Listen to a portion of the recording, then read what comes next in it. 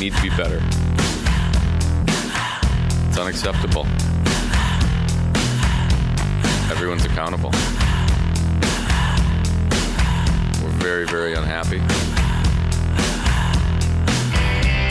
Welcome, Rinkrats, to Season 3, Episode 21 of the-rink.com's Blackhawks Rinkcast, brought to you by puckhockey.com. Right here.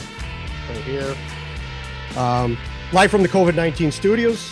Today is Thursday, July 16th, 2020. I'm your host, Jeff Osborne, better known on the interwebs as Puck and Hostile or The Hater or whatever. Y'all need to take a hit of this, Jeffrey. It'll calm you down. And I'm joined by my co-host and partner in crime, Mr. John Jekyll. Hello, John. Hello. This evening, I'm going full CBJ. I have a fearless prediction. Whoa, hey now. Phrasing. That's right. Yeah, right. Sorry. Yeah. Awesome. CBJs. So we actually, you could probably talk a little CBJs tonight with Don here. He might be a little more familiar with CBJs than he's going to be with the Blackhawks, but that's okay. But anyway, as you see right here, we have Donnie from Game On Podcast, right? It's a longer name than that, but it's pretty much Game On Podcast. Yeah, Game On, a sports podcast for everyone. Yes, sir. There you go.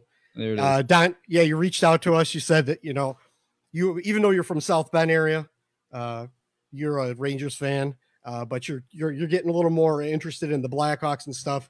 So you wanted to come on and share your thoughts with us, and it's probably good for us to talk about some Eastern Conference teams too. Oh yeah. No, absolutely. Yeah, I'm born and raised in New York, so diehard Ranger fan, but moved out here, so figured I'd adopt the Blackhawks and watch some Western Conference hockey and jump on the wagon. I guess I'm a couple of years late, but you mean the better conference, right? I mean, we'll see. It's tough. I mean, the Western Conference obviously has better teams right now. I think the Eastern Conference was pretty close. I think both conferences were close at the stoppage, to be honest with you. I think they were. It was really close. So yeah. So anyone you want to give out your Twitter handle right now, so if anyone wants to follow? Yeah, absolutely. On Twitter, it's at Game On Everyone. Also on Instagram, it's at Game On Sports Podcast. You can check us out there. Our link is in our bio on both places. We're also on YouTube. The whole name, Game On, a sports podcast for everyone. The link is also in the bio there. So yeah, check us out. Cool. Yeah, I'm kind of digging better. Let's get at her. Kind of digging what? He's rocking the Yankees cap, and he's got that sort of New York City inflection in his delivery.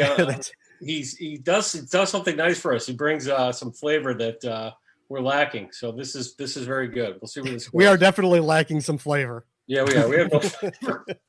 Well, happy to help, gentlemen. Happy to help anytime. Unless awesome. Bitterness and bile have a flavor.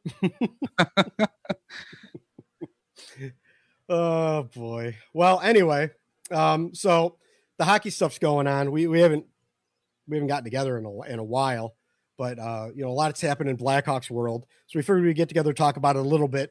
Next week we may do one again next week, and then we're thinking about maybe doing kind of a grand, maybe rink wide, all the rink writers that want to come on and talk about what's going to happen right as the playoffs are about to start, like maybe right at the end of the month. So we might have a couple more coming up soon. So keep an eye on that. I'm gonna throw this out there as an agenda item. I think with the growing coverage of the rink across various NHL teams, and we've got, I believe all of our teams are represented in the playoffs. We could do previews of the different series in that show. Yeah, that would be really fun. Yeah, we actually. That said, I reached out to Juliana Nakac. She's a resident Rangers fan, and unfortunately she couldn't join us, but we were going to have her on so she could talk about her Rangers, because she rarely gets to talk about the Rangers with us. So Rangers. Not that we don't let her, it's just not usually relevant because we're always yapping about the Blackhawks. So anyway, a couple housekeeping things. You're going to probably see on the website, we're going to bring on some new writers probably to help out with the coverage. So And nothing's really completely nailed down yet, but keep an eye out. You're going to see us release some names and stuff of some stuff. So that's the housekeeping stuff. Blackhawks, right? At the very least, we will have an announcement of a new writer for the Rockford IceHogs to replace the irreplaceable Mario Tirabassi joining us. We have not nailed down exactly who that person is yet, but we're close. We've had a little last minute issue that arose, so we're attending to that. But we will Nailed it. At minimum, we will have that position filled. And then we're also trying to get the Columbus franchise, the Columbus affiliate of the Rink.com, up and running for the playoffs as well. So we're hoping to accomplish both of those. But at minimum, we'll get the Rockford position filled and get somebody moving on that.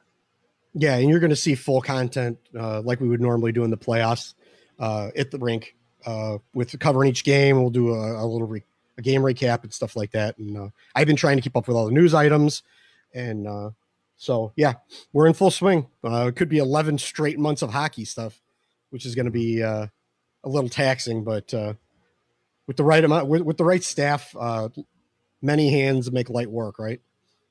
Yes, that's been your mantra of late. Many hands make light work. Yeah. So, all right, well, let's get into hockey a little bit. Let's do it. The Blackhawks, they made the play-in.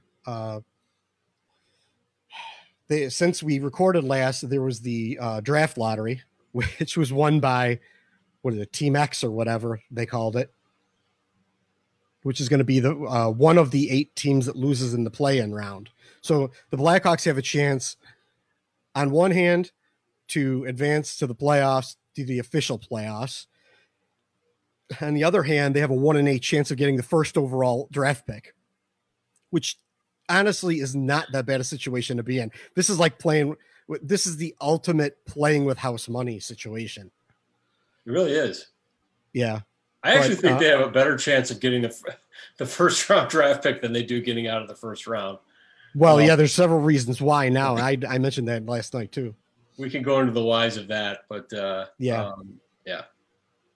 So, well, with all that happening, they ratified the CBA, the new CBA, which now has the return to play rules in effect. They're going to do the bubble thing. We've kind of all talked about that. I think John, you and I both agree that we think this thing's going to get off the ground. It is going to roll, but we're not sure if it's going to get finished, just because of the fact that with the way the COVID is, it's still rising in a lot of places. You get a lot of people around sweating, coughing, hundreds of people, even if they are in a bubble, something can happen. Well, I mean, quite literally because of the proximity that the players, the equipment managers, the trainers, and the coaches have just on the benches. But then when the players go out on the ice and they're, mixing it up in the corners and around the net, you have to assume for this to work that the bubble has to completely exclude anybody who is infected, whether they're symptomatic or asymptomatic. And because if it doesn't, and one case slips through, there's a potential for disaster. There really is. And that's why I'm skeptical about it. And also the fact that it just doesn't seem that the league has ever really been – I don't think the league has ever stopped and said, you know what, maybe this is a bad idea. It's like it's been Gary Bettman and the owners have decided that this is something they're going to do, and that's it, and they'll figure it out. And that to me says that there's a priority over and above public health. And I'm not here to pontificate or proselytize about that, except to say that I just that mentality to me does not seem conducive to a successful conclusion of the playoffs. Yeah. Well, I mean, there's a lot of that going on. A lot of not just in the NHL. There's a lot of that going around. Right. I mean, Don, what are your opinions on this whole return to play thing? I mean, I think they did the right thing by moving the Western hub to Edmonton. Agreed. I think they did a great thing with just keeping both in Canada, since Canada seems to have this thing a little more under control than we do here in the United States. Edmonton. Hi, welcome to Nazi Canada. I mean, Edmonton doesn't really. There's not a lot going on there, so to bring this there's not a lot of people. There wasn't a lot of cases up there to begin with. So, I mean, I think they'll be safe there. Toronto was a little bit more of a riskier bet, being a large city. But, I mean, I think... There goes all of our Edmonton fans. Just kidding. I'm just kidding. I mean, I think... I don't know. I feel that they'll get it off. I mean, I'm optimistic, obviously, because we're all in withdrawal from We Want Hockey. So we're kind of hoping, like, hey, this needs to happen for our sake and, you know, hockey fans worldwide. But yeah, I think they will. I mean, obviously, you look at all these camps. You look at, you know, Pittsburgh with 9 guys that are sitting out camp right now. You see what just happened with Boston with Pasternak today. Well, yesterday probably. All these things are happening here in the States. I personally think they need to get up to Canada quickly and not quick camp here. Before the cases really start getting out of control. Exactly. But I do think it's going to get off. I think they're going to get this going. I mean, it's going to be a lot of hockey. There's 52 games in 10 days. It's going to be a lot of hockey to squeeze in. It's almost like a World Cup format where you're getting 6 games a day. It's like nonstop from noon to 10 o'clock at night. I mean, I think that's every hockey fan's dream. So I'm really looking forward to it. I'm sure you guys are. So, I mean, I'm gearing up. I'm just pissed off a bit that, you know, the Rangers are playing the noon game on the 1st. And of course, I'm taking my family down to Tennessee that day. So it's going to have to be on the radio. I'm going to have to piss my wife off, but that's okay. It's fine. Yeah. Yeah. I actually might be having something that going on that same day as well, which is, because you guys play at what? You guys play at what? 3 o'clock? Yeah, it's a Saturday, but it's like 3 o'clock. Yeah, you guys play Edmonton 3 o'clock. So yeah, I mean, hopefully I can watch that live and get down there. I'm gonna have to try to speed a little bit. We'll see. All for the love of it. So Dan, I agree with you. I think that Edmonton was a reasonably wise choice, and probably Toronto in the East because of you know, the fact that there's less cases in Canada. But I'm going to say this about Edmonton. And this is where this thing. You're gonna really alienate all our Edmonton fans, just like I'm not actually. I'm kidding. The only thing that could be construed as a negative is the fact that I have never had a longer day of traveling than when I went to Edmonton. No. And you know, when you've got all these teams and trainers and coaches, you have to connect to go to Edmonton from just about anywhere in the United States. I can't really think of any places in the United States that have direct flights to Edmonton. Maybe the last I saw, most went through Calgary, I think. Well, when I used to go on Delta through Minneapolis. So you've got a number of teams that are probably going to be connecting on 2 different flights going in there, and it's a long flight up there. I mean, you think of the sheer numbers of people that are going to be coming in via that travel protocol, if you will. I find it hard to believe that nobody along the way is going to pick up some virus. So then they better catch that when they get to Edmonton. And I know they're going to test them like crazy. The whole thing, you can sit there and war game it out and bubbleize everything. And I just don't know if you can actually stop every way it can be transmitted. I don't know if you can. So it'll be interesting to see. But I do think they probably, if they're going to do this, Edmonton was a good choice because of its relative remoteness. And my recollection of Edmonton, I haven't been there in about 20 years, but my recollection of it is that there's not a lot of trouble to get into in Edmonton relative to some other places in North America. Yeah. So it could be a place for players to lay low and be good and stay out of trouble. And who knows, maybe they'll get through this thing. So what, you mean like the 2 hub cities that were reported in the U.S., Chicago and Las Vegas? Vegas, right? Yeah, no one get in any trouble in Las Vegas at all. Yeah, right. So anyway, I mean they go ahead. They did the smart thing. They definitely did the smart thing by doing it in Canada. Now you could say that maybe instead of Toronto, they could have done Edmonton and Vancouver because Toronto is, you know, a big city and it's, you know, there's a lot of people who go through Toronto. So you would think that would be the you'd want to keep them away from the busier places. You want to, Why like when not? they were thinking about doing South Dakota or whatever, North Dakota or something like that, like out in the middle of nowhere where cases are nothing, not a big city like a major hub. Well, why not Edmonton and Ottawa? I mean, if you I want thought, a team, or even Edmonton and Vancouver, because Vancouver, right?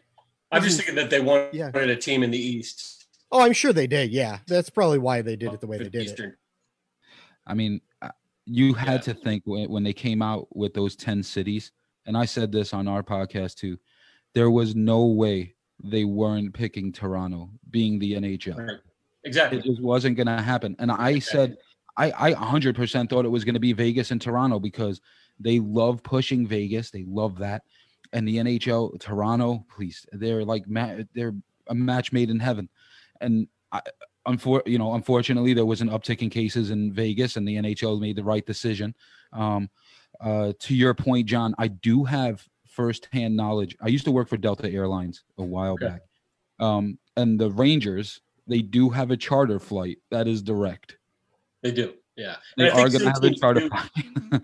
I actually, I'm not 100% sure, how all the teams travel. I know that some teams have traveled commercial, and then some will do charter. I don't think all the teams follow the same travel protocols, but I could be wrong. But I thought it was sort of a mix. That could be part of the rules, is that they have to do charter, one way That or would be another, smart. figure it out. Yeah, That that would would be be the smart smart. way to do it. Yeah. You would think so. Definitely. You would think And so. then you could avoid connections and yeah. Yeah.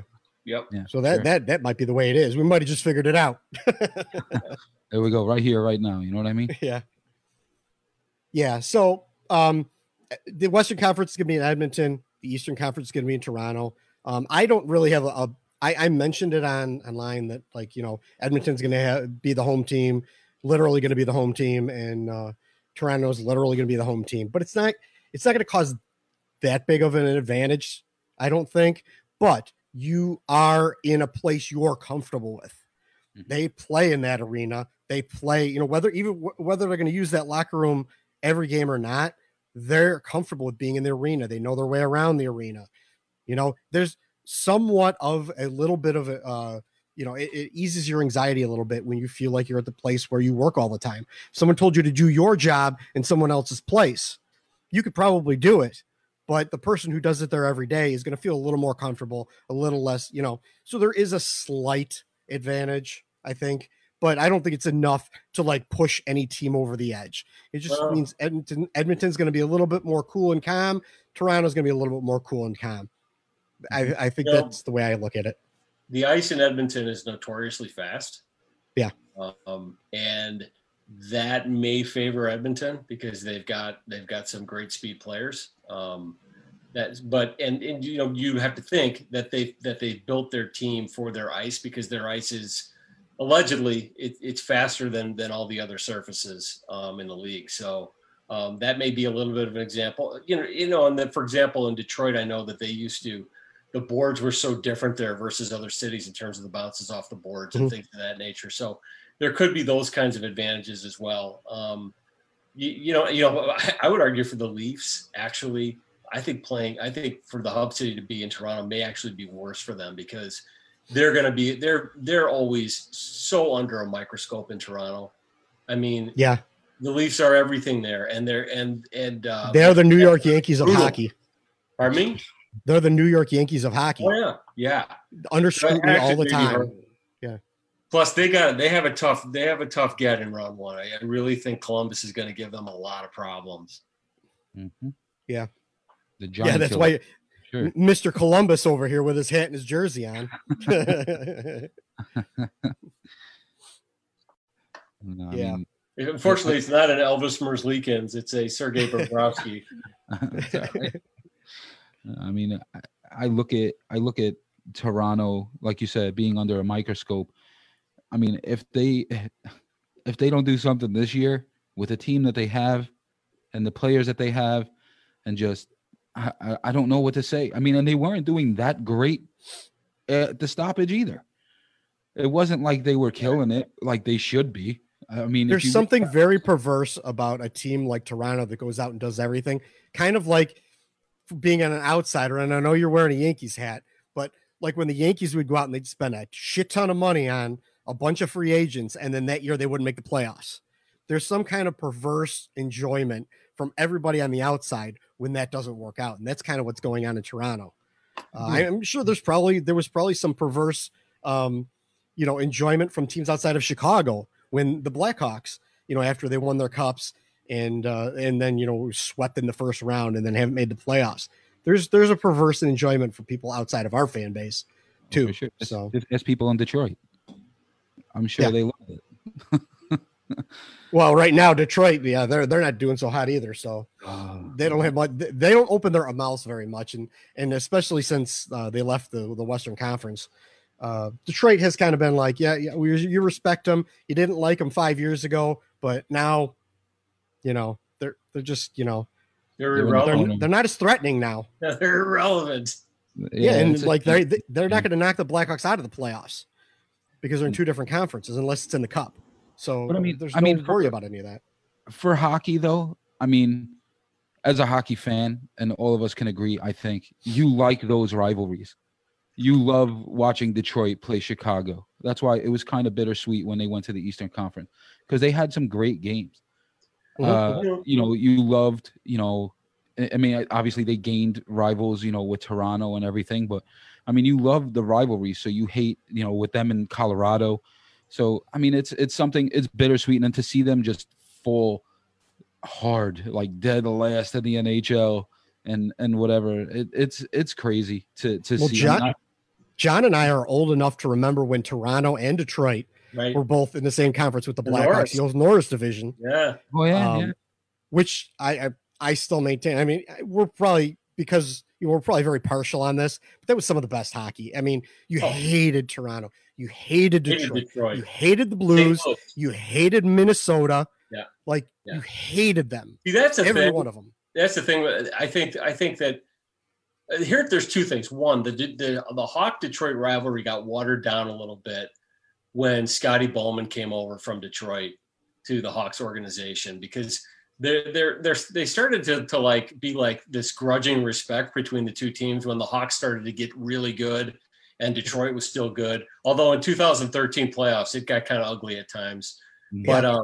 But the thing about the Hawks is that they have so many other natural rivals. Like the St. Louis rivalry is just, it gets so ugly. And the other thing that's developed in Chicago is a rivalry with Nashville because they started this get the red out thing with their fans because they didn't like having Chicago fans come to their arena. And so there's it's the loss of the Detroit rivalry in Chicago. I don't think it's that really that painful, honestly. And because I think the Hawks still have rivals. The other problem is it's hard to maintain a rivalry if you're not very competitive, which is what the Hawks have become. Yeah. So that's the other issue. Well, first it was Detroit, and now it's Chicago. Yeah, now they're both stink. Yeah. Yeah. Well, so let's talk about the Rangers a little bit, since that's your team, okay. And then we'll wrap up with the Blackhawks stuff. That way you can get your stuff in here with the Rangers. So okay. the Rangers are kind of what we would wish the Blackhawks would be like in a year or two, where they had stripped everything down, and then they were starting a rebuild. But the rebuild has actually gone better than they had expected. Yeah, and now, now they're in the play-in, kind of like the Blackhawks, basically the same position over in the Eastern Conference. But they're a team on the rise, while the Blackhawks are still a team that are like just treading water, about ready to sink at any point, unless they were to, completely clean house. The only way they're going up is if they were doing, a big house cleaning. Otherwise, it's going to be a couple of years. So anyway, the Rangers. Back to the Rangers. What do you think of the team? I was shocked when they put out the letter. Jeff Gordon put out that letter. Best thing they did was say their step down and Gordon take over. He put out that letter. They were rebuilding the team, and it's hit the accelerator. Really, really fast. We did not expect it to go this way. They got lucky with that second round draft pick, and they drafted Kakko. They made some really great trades. That Zibanejad trade was. Look at him now. He was a lazy POS in Ottawa. Yeah, he was a lazy POS in Ottawa. He comes to the Rangers and he's killing it. And then, you pick up guys like Panarin and Trouba, which I still think we overpaid him a little bit. And you look at guys that are coming up. Tony DeAngelo is our best defenseman. Guy was a problem all over the league. Yeah. Comes in. Well, he's still kind of a defenseman. problem with his mouth right now, but yeah. Oh, yeah. he don't shut up for 5 seconds. But I'm not worried about that.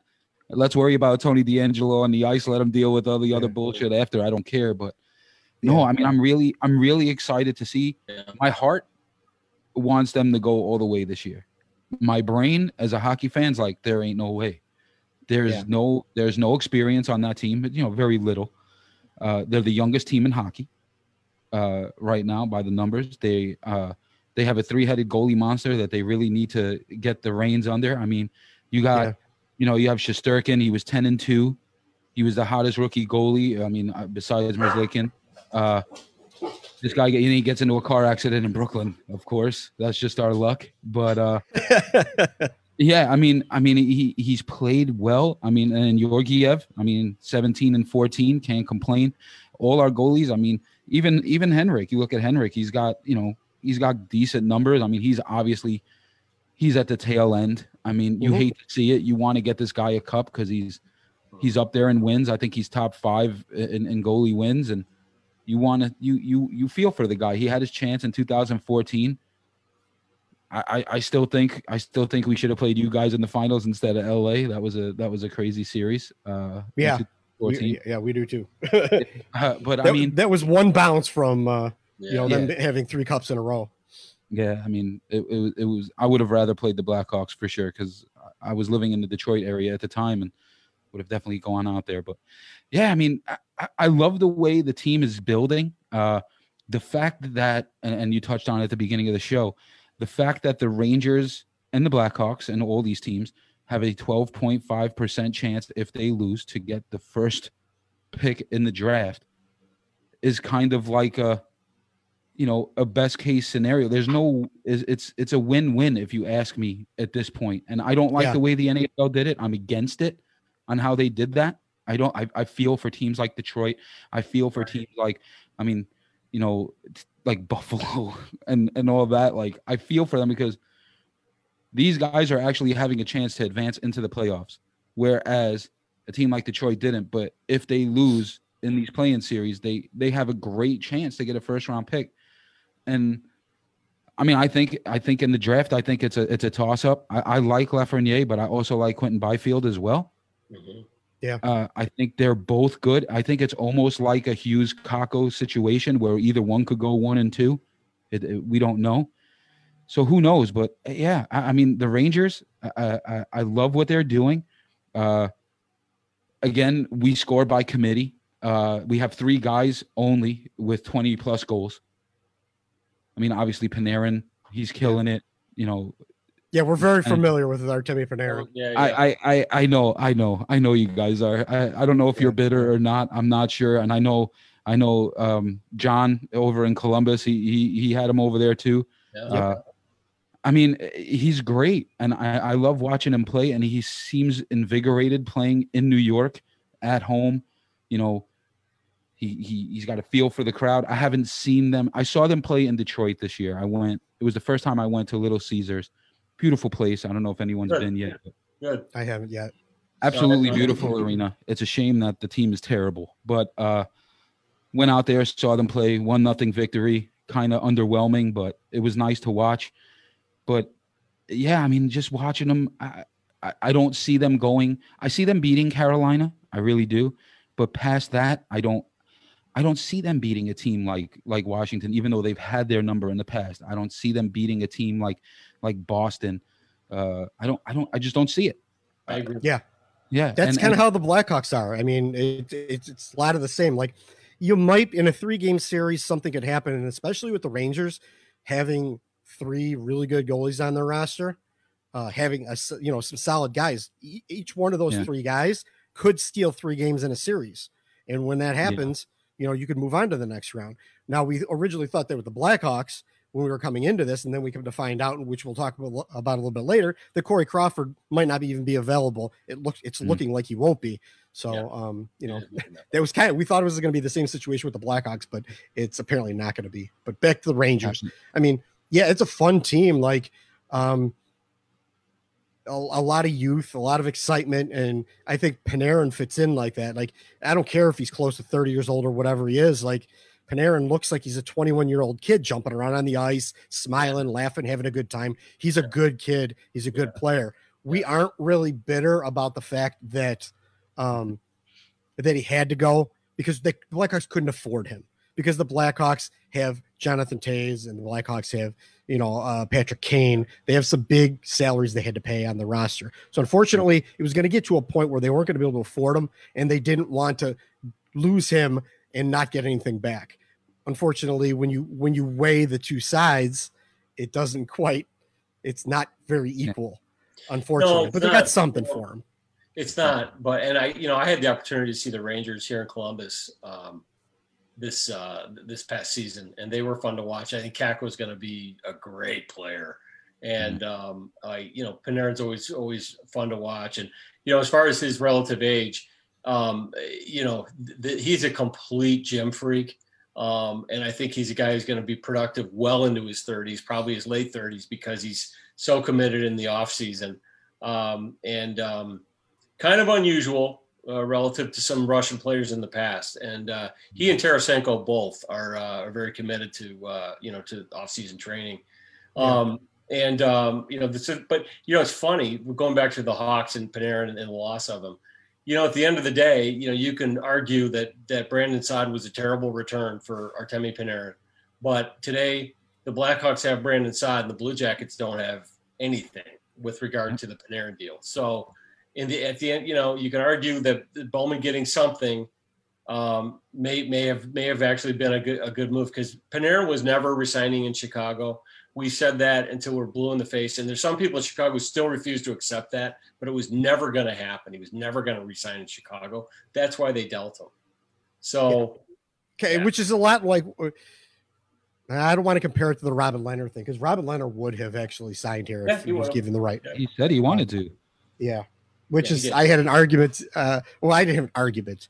I actually had to comment on Mr. Lazarus's comment that he was going a little bit overboard, saying that a lot of people are saying that Corey Crawford is really bad. There are a handful of loudmouths that think Corey Crawford is bad. For the most part, no one thinks he's bad. It's the fact that he's unreliable. He's injury prone. He has had 2 serious concussions. He's had, other injuries. He's disappeared off the grid now twice, and he didn't show up for camp this year. He's unfit to play, which is one of a couple of things. And again, we'll talk about that a little later, but it's don't conflate things too much here. I mean, and I got involved a little bit in some of that discussion as well. I mean, I don't think anybody's saying that Corey Crawford hasn't been a really, really good goalie. He has been. There's some people saying that he's the best goalie in Blackhawk history. I don't agree with that, but I think he's right there in the top 3. The Blackhawks have had a long history, and they've had a few really, really good goalies over the years. But nobody's taken that away from him or what he accomplished with this team. It's the last couple of years where there's some big question marks, and it's not necessarily his character. As a matter of fact, I don't think it is. I think if anything, he proved a lot last year when he came back and basically battled off a year of concussion syndrome to get back and play reasonably well at times. But I think that he's fighting an uphill battle for the rest of whatever's left of his career with regard to that, because you don't get cured of it. And we'll talk about that when we get into the whys and wherefores of why he's not with the team. So we're not taking anything away from him, but Hawk fans, you got to stop living in the past. Remember what Mike Ditka said about living in the past. I have that somewhere. The whole world gone crazy. But listen to the coach. Now, don't listen to the coach about much, because he's kind of a dope. But he was right about living in the past. And the Hawk fans got to let go of it. And frankly, until they do, don't expect anything to change with the organization either. We had that debate again today about whether they should rebuild or the great drama of re-signing Dylan Strome. Who cares? Dylan Strome isn't that good. I don't believe in living in the past. I think the past is for cowards. You live in the past, you die in the past. There you go. The coach. The That coach. Sorry, we just went very Chicago on you. Yeah, hey, it's all good. I live close. I eat Portillo's. It's all good. Don't get us started. No, but I mean, I love Corey Crawford. I think he's a great goalie. Best goalie in Blackhawks history. I cringed at that one. No, he's not. He's like probably about 4, maybe 4th. Yeah, which is not a bad place to be. No. But I think you guys are in the same position, sort of, as we are with Henrik, where he's an aging goaltender. He was great, but I mean, you got a guy, and then the defense, Chicago's defense is getting old. You got Keith, you got Seabrook, and those albatross contracts. And I mean, it's tough to. And the other thing, I mean, I'm looking at DeHaan coming back and Seabrook coming back. All the guys that you guys had down there, the rookies that were playing D. I mean, who are you guys? I mean, obviously you have to play Seabrook and you have to play DeHaan in the playoffs. Well, they might not necessarily play Seabrook actually, because he's coming off a hip surgery. But DeHaan's probably going to play bilateral hip surgery.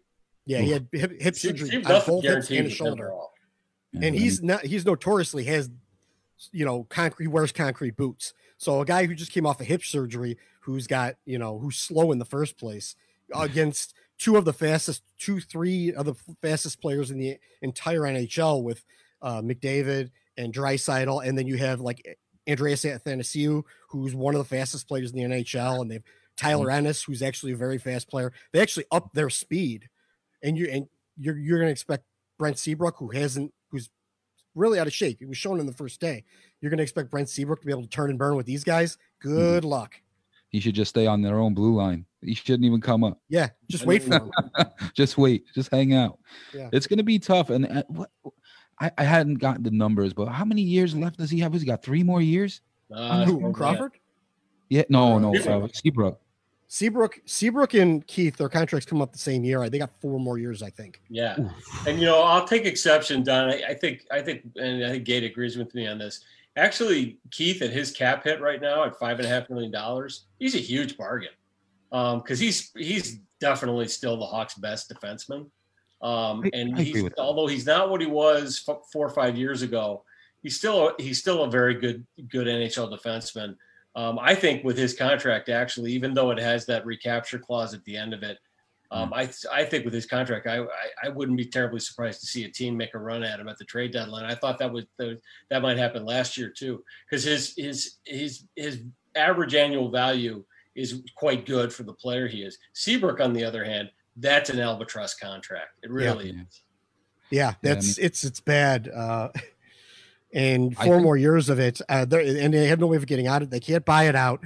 They can't just terminate his contract because he would have to agree to that. And who's going to agree to that? And he can't trade it. They can't do anything with it. He's going to be on the roster until he can't physically play hockey anymore, and then he's going to be put on long-term injured reserve for the rest of his contract. And that's just going to be the way it's going to go. I was a big proponent when they signed it that I thought that they were certain that the next CBA was going to have some kind of compliance buyout in it. And we almost thought we were going to see one this time around, and that they were planning for that. They were going to use the compliance buyout, just figuring because it's the CBA was up around the time he was going to decline. And maybe they were trying to, pull a quick one, but that's not going to happen. So now they're in trouble. Well, they can't leave him exposed in the expansion. Right? Yeah. Well, we don't want to expose ourselves. Well, some of us don't. I mean, they're probably going to expose him, and I can't see why a team would take him because he's still going to be a third pairing quality guy. And if you look what happened with like Vegas in the draft, they went and they got a whole bunch of high quality defensemen that were like people's third defensemen that they couldn't hang on to, but was they were like a 1B quality defenseman on another team. Yeah. And they got some decent guys out there, and they played decent defense all year long, and they end up in the cup final because of it. Yeah. I don't think even if Brent Seabrook was exposed then, I don't think that Vegas would have taken him. Yeah, Vegas. I think they kind of caught lightning in a bottle, and a lot of things went right for them that first year. Yeah, the only scenario I could see where somebody takes Seabrook is if they need a veteran leader, and because Seabrook is notoriously a good sort of red ass presence in the dressing room, and a leader and a guy who could tutor young defensemen maybe, but I don't know if that's worth $7 million a year for 5 years. Yeah, no, it's not. Let's talk for a second about our founding sponsors, puckhockey.com. That's PUCKHCKY.com. You've probably heard John and I talk about the Rink's Puck Hockey line of merch, but you might not know the amount of high-quality stuff they have to offer. These aren't just cheap t-shirts with a weak logo slapped on them. They're high-quality shirts, flannels, hats, sweatshirts, hoodies, shorts, and their hockey sweater collaborations are unparalleled. They also have masks, backpacks, stickers, and posters as well. This is your one-stop shop for the best hockey and music collaborative apparel lines. The Puck Hockey collaborations aren't just with heavy metal bands either. They have really cool lines with Snoop Dogg and a couple of popular hockey documentaries you might have seen or heard of, Ice Guardians and Making Coco, the Grant Fuhr story. If you're interested in the heavy metal line like I am, they have an extensive roster of popular thrash and heavy metal bands. Just listen to this list of legendary groups. Anthrax, Exodus, Lamb of God, Meshuggah, Opeth, Overkill, Testament, Cannibal Corpse, and many more. Even their exclusive line of puck hockey stuff is really cool with the new hockey pentagram logo and their Shoot Pucks, Not People line. Not only are they founding sponsors of ours, but we have been fans and customers of their stuff for years prior to them joining the Rink's list of partners. Puck Hockey continues to step up their game and bring in more big names all the time. So, support the-rink.com by heading over to www.puckhockey.com. That's PUCKHCKY.com. Fill up your cart with some high-quality gear and use the discount code THERINK, THERINK, at checkout for 10% off of all of your orders. Make sure to follow them on social media because they do run 15 and 20% off specials as well. If you use that instead, send our friends Matt and Amy a message in the comments section and tell them that Gate and JJ over at the-rink.com sent you. Maybe even throw in a Rink t-shirt and hat to go along with your order. You get free shipping with orders over $100, and they'll throw in free goodies too. What's not to love? Remember, that's PUCKHCKY.com and discount code THERINK. Oh man, let's go. So yeah, let's wrap up the Rangers really quick. Donnie, what's your prediction for what's going to happen? I think they go 5 with Carolina, and depending on who they play next out of those 4, there's no way. And that's my head talking. My heart, of course, like I said earlier, but I have to think like a hockey guy and knowing the team. And I think they need this experience. I think they got lucky with this. They were still only 1 point out at the stoppage. They were 1 point out. So it could have happened anyway if the season continued. But they're in. I do think by the skin of their teeth, they get by Carolina. I think they go 5 games. And I think it looks like it depends on who with the stupid round robin, which was ridiculous to begin with. I never understood. Yeah, they don't know who they're going to play. That. Yeah. But either one of those 4, I think the best because of the history, I think the best team they have a chance against is Philadelphia. Other than that, Boston, Washington, and Tampa, done. No way. I agree with you. I mean, the good thing is the Rangers are strong in net, and usually a team that steals around or whatever is strong in net. They have a goalie who can carry them or could steal those games. And Carolina, while they're a pretty good team, they got some good players on that team.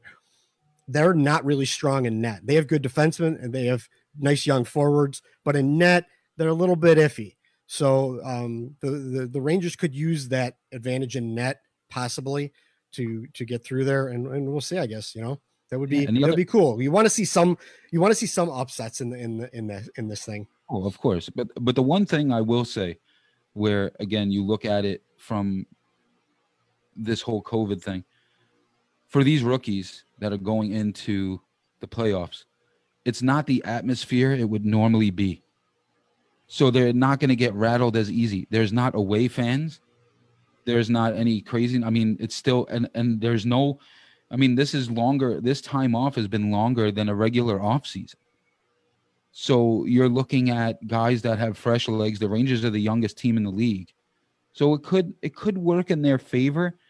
I still just don't see it happening, but I mean, normally in a regular playoff, when you go into Boston, you go into,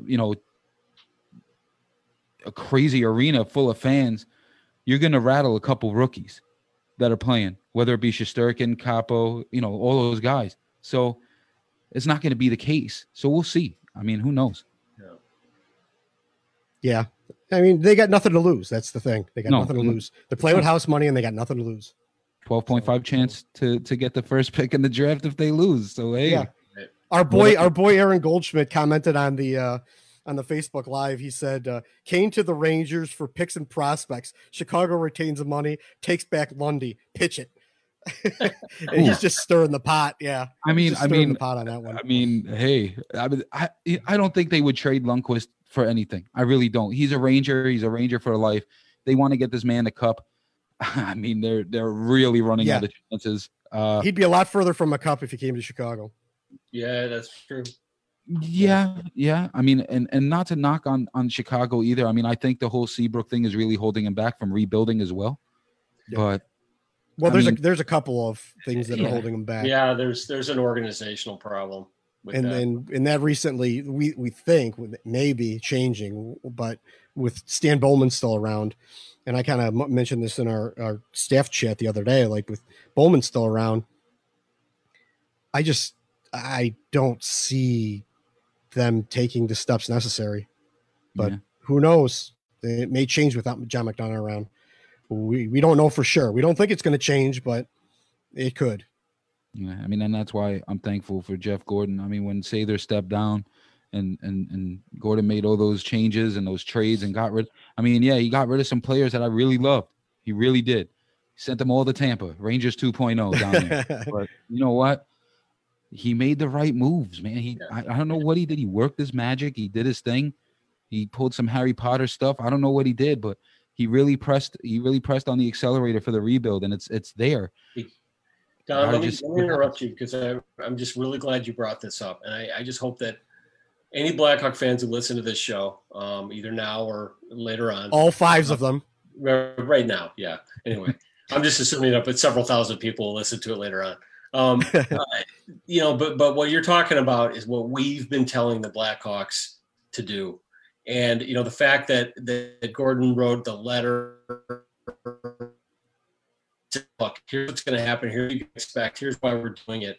That kind of honesty, this is what we've been asking for the Blackhawks, and to say, look, we recognize that some hard decisions are going to have to be made and some unpopular decisions. So far, the Blackhawks have shown no willingness to do that.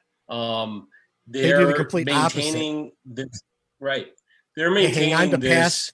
They hang on all this 3 cup stuff, and instead of now moving 5 on. years old. Yeah. And there's this pipe dream that this core, which keeps getting older every year and more banged up, is if they can move a few pieces around and go get Dylan Secura and go get Dylan Strome and move him in and this guy over here and go get some guy from Europe every year. We're getting the same results. And what they don't seem willing to do is to bite the bullet and do what your leadership and your management did and look at the results. And it didn't take long.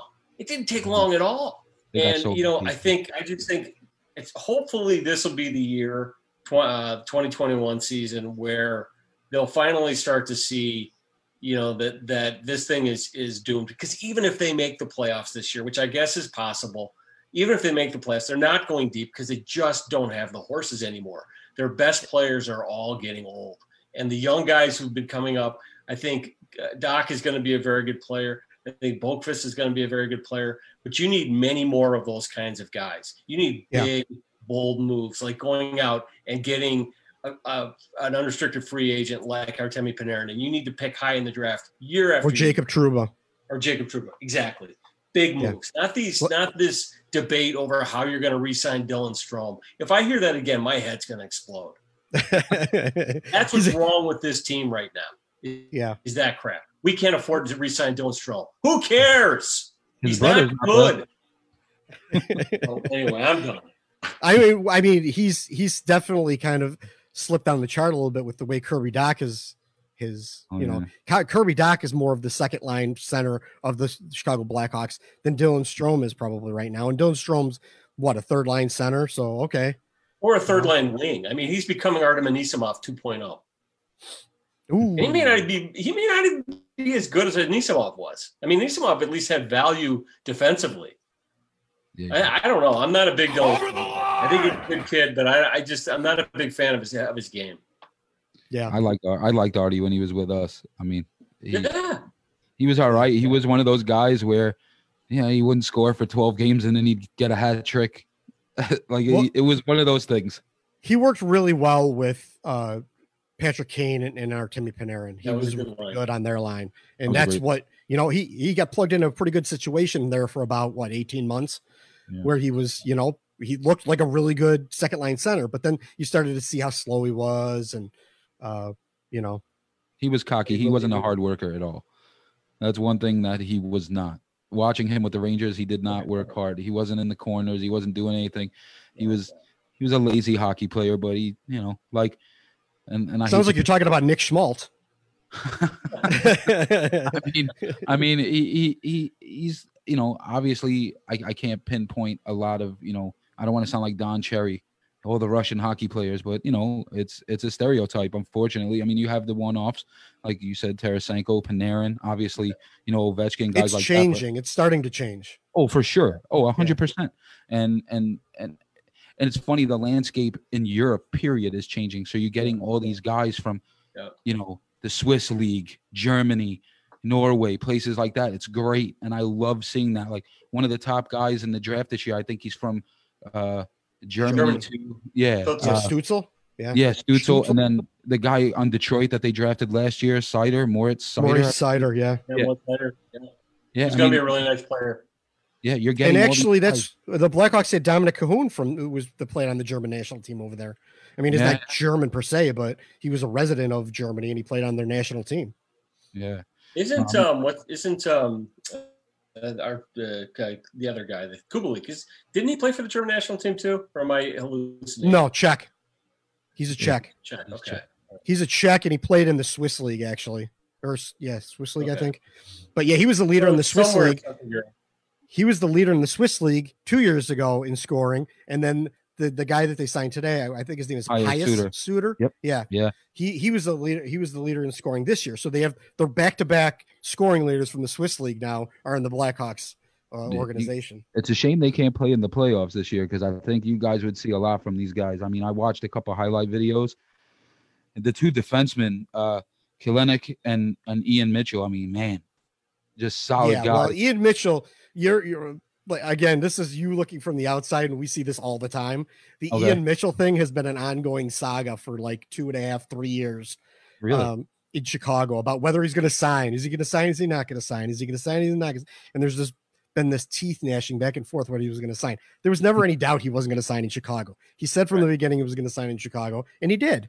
But people are a little bit touchy because they've had a couple of draft picks that have not signed to kind of fled out in other places. Like this year it was Ryan Shea, and a couple of years ago, I mean, they had like Kevin Hayes. Yeah. So Kevin Hayes. It's happened. It was never happening with Ian Mitchell though. Ian Mitchell has actually, and Aaron and Mario, we talked about earlier, we saw them in camp the first year when they drafted him, and we've been big fans of Ian Mitchell, ever since they drafted him.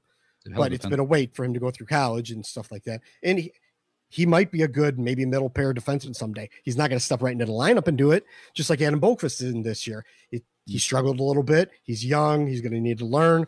I don't know that even if Ian Mitchell could play, that Ian Mitchell probably would not be in the top 6 right now for the Blackhawks because of experience. You don't want to throw a kid who's never played a shift of NHL hockey, of pro hockey, to have his first experience against the best player in the world. That's, you'd have to heavily shelter him for that. He's just, it wouldn't happen. But that's not to take away from the point that these players that they Blackhawks signed, Pius Suter, Wyatt Kalenic, and now Ian Mitchell, they made those official, are going to be, useful pieces in the organization.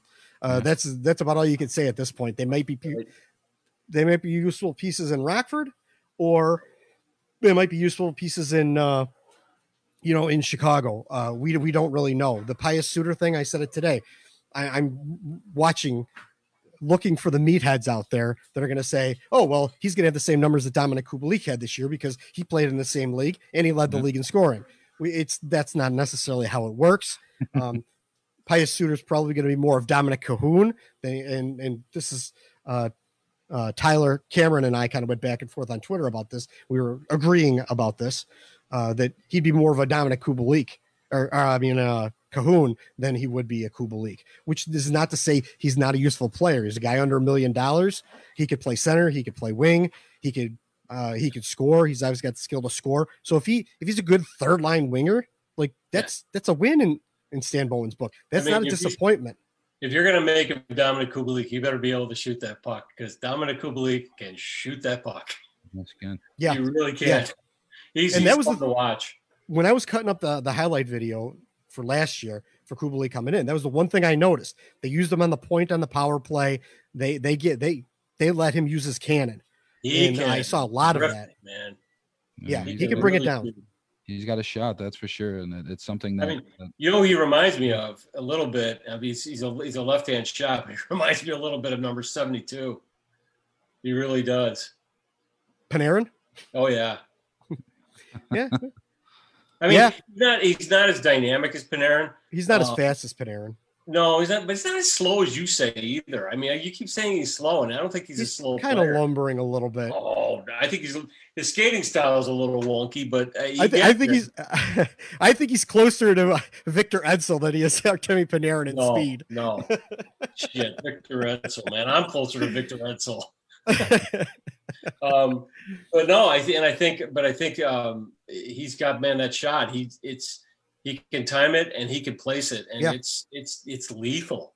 And he's also smart. If you watch him and how he moves and how he gets into position to shoot. I mean, that's a guy who's going to get a lot of goals. And I don't know. He strikes me as being a little bit more dynamic than even DeBrincat is. And it'll be interesting to see over their careers who ends up being the better player. Yeah, that's kind of what the way I kind of look at Kubalik is in the same ballpark is Alex DeBrincat. They both have, they both know how to shoot. They both know how to find a place, a soft spot in the offensive zone to shoot, and they've got pretty good shots. While Kubalik's a little slower than DeBrincat, but he's bigger than DeBrincat, so they both have their qualities that push them to that level. I don't think he's slower than DeBrincat.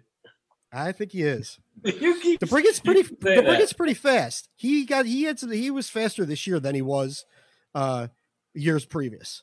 Yeah. And I'm known as the DeBrincat hater, but I think he was faster this year. It didn't help him any, certainly not, because he's got 10 goals, he's only got 19 goals or whatever. So it didn't help him score any. He could have 40. I mean, if he gets in the right situation, he gets the right guy feeding him the puck, he could easily have 40. I mean, I don't want to write off Alex DeBrincat. I think he's got a better upside than Dylan Strome, for example. But I think that I don't know. It'll be interesting to see because to me, Kubalik is a more dynamic player, and that shot is just devastating. It is, but I mean, yeah. Kubalik also played in pro leagues. Was playing in a pro league before he came here. Right. DeBrincat came right from junior. DeBrincat's considered, younger. Kubalik's a little older. So again, there's ups and downs to each player, but I think they're kind of like in the same echelon. Yeah, same type of player, same style of player. Yeah. Right. They're secondary scoring. They're supportive scoring, which is fine. The Blackhawks scoring winger. Yeah, people think that like if we don't say that they're the best player in the entire NHL, we're ragging on them. We're not ragging on them. Having Dominic Kubalik to be a good second line, the equivalent of what they used for a first round draft pick in Alex DeBrincat. Now they have a Dominic Kubalik who's in the same general echelon of players. That's pretty good. They got him for a 5th round draft pick. I mean, they was thrown away by LA. And from an outsider looking in, watching Kubalik play, I mean, I think he's just as good on the puck as he is off the puck as well. He finds his way into scoring, and with his shot, that's just going to be lethal. And as he grows, and you get like you guys said, if you get the right line mates with him, forget it. The same thing with DeBrincat. I mean, you guys have pieces there. And Yeah. again, looking as an outsider, I just started watching the Blackhawks, so I'm by no means, like I am with the Rangers, but watching them and going to games because I'm closer, so I can go check out a Blackhawks game, even though, man, they are expensive. But I mean, going to a game and watching these guys, they have the pieces there. It's just a shame when you see a guy like Seabrook get burned and then Crawford just gives up on the play. And, at the end of the day, I mean, that's the thing that I hate to watch. But you have these young guys like Doc and Kubalik and the Brinket. I mean, and then, muddled with Kane and Taves. I mean, you can't hate on either one of those guys. So, I mean, I don't know. I feel, and that's why, and I hate to hijack the conversation as far as and go back to the playoffs, but no, you're good. I do feel that they can beat Edmonton. Now, some Blackhawks fans and even you guys may say that could possibly be the worst thing for them and management to give them hope to stay the course, possibly. But I just feel with a mix of the young guys and the experience and, with Taves and Kane and Keith, I don't know. The problem now, and I said this before, Crawford was unfit to play. Now, what are you going to do? You have Dell and you have Subban. Yeah, Delia and Subban. Delia, sorry. Yeah. So, I think that the Blackhawks as an organization need the number 1 overall pick a lot more than they need an appearance in the second round of the playoffs. 100%. Because this core is done winning Stanley Cups. They're done. They're not going to do it. There's not enough there anymore.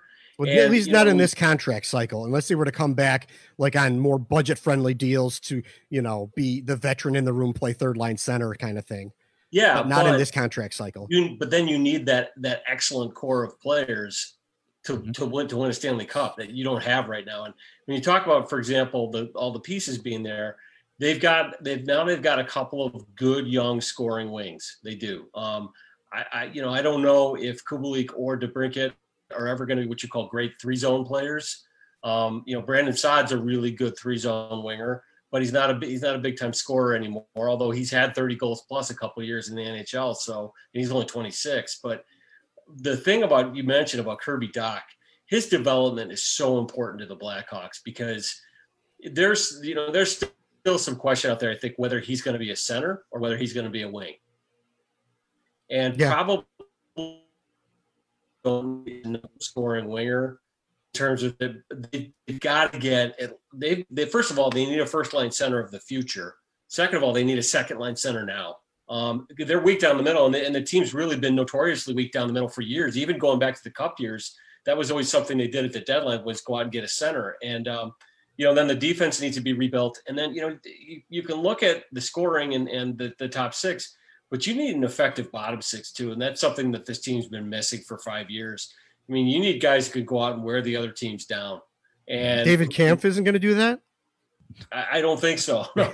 And Zach Smith isn't going to. And clearly he's not now because he's unfit to play. Yeah. Yeah, Ryan Carpenter. Okay, he's a good guy, but you need 5 more of those. Yeah, I like Ryan Carpenter. So the point is that it just seems the Blackhawks need more really, really good or potentially really good difference-making players, and they don't have enough of those yet. I still would argue that Kubalik and DeBrincat are going to be more secondary type players, but those real fundamental players of a championship team, young guys, I think Doc maybe, Boqvist maybe, but they have a long way to go, and they have a lot of going to do before they get there.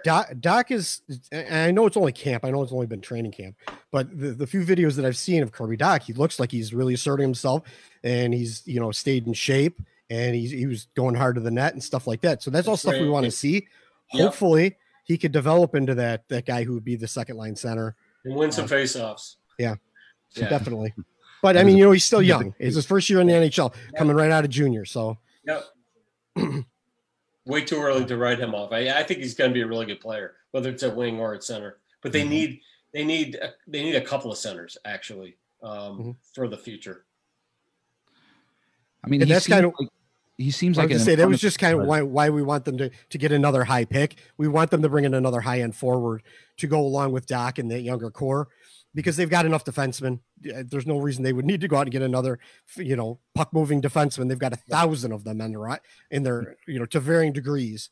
And they need a goalie or they need some more scoring forwards. Yeah, and you know what? I would tell Hawk fans too to watch this series and look at guys like Darnell Nurse and Adam Carlson. I think that's his name, Adam Carlson. Larson. Adam Larson. Sorry, there's so many damn tweets out there. I can't keep them straight anymore. Adam Larson. But look at guys like Nurse and Larson, Oscar Klefbom, guys like that. Their size and how, their style of play. I think the Hawks need one or two young guys like that too. I really do. You can't have a defense full of 5'11", 170-pound defensemen who really aren't very effective in their own end. You're gonna get torched every night if that's your defense. Yeah. It's not just about defensemen scoring. Defensemen got to defend too. Yeah, you don't see like Adam Boqvist blocking a lot of shots or, breaking up 2-on-1s or 3-on-1s or stuff like that. I mean, it's just not his thing. You're going to see him in the other end dancing around below the other goal line. And you know what? If it works, great. That's wonderful. That's something that you don't see a whole lot in the NHL, but you're going to need guys on the back end too. They're going to need to be able to cover for that kind of play. And, I think you can't have the same player everywhere. Yeah. That's I think insanity. I'd like to see him become another Duncan Keith. I don't think he will. I think his upside is really an Erik Karlsson type of player.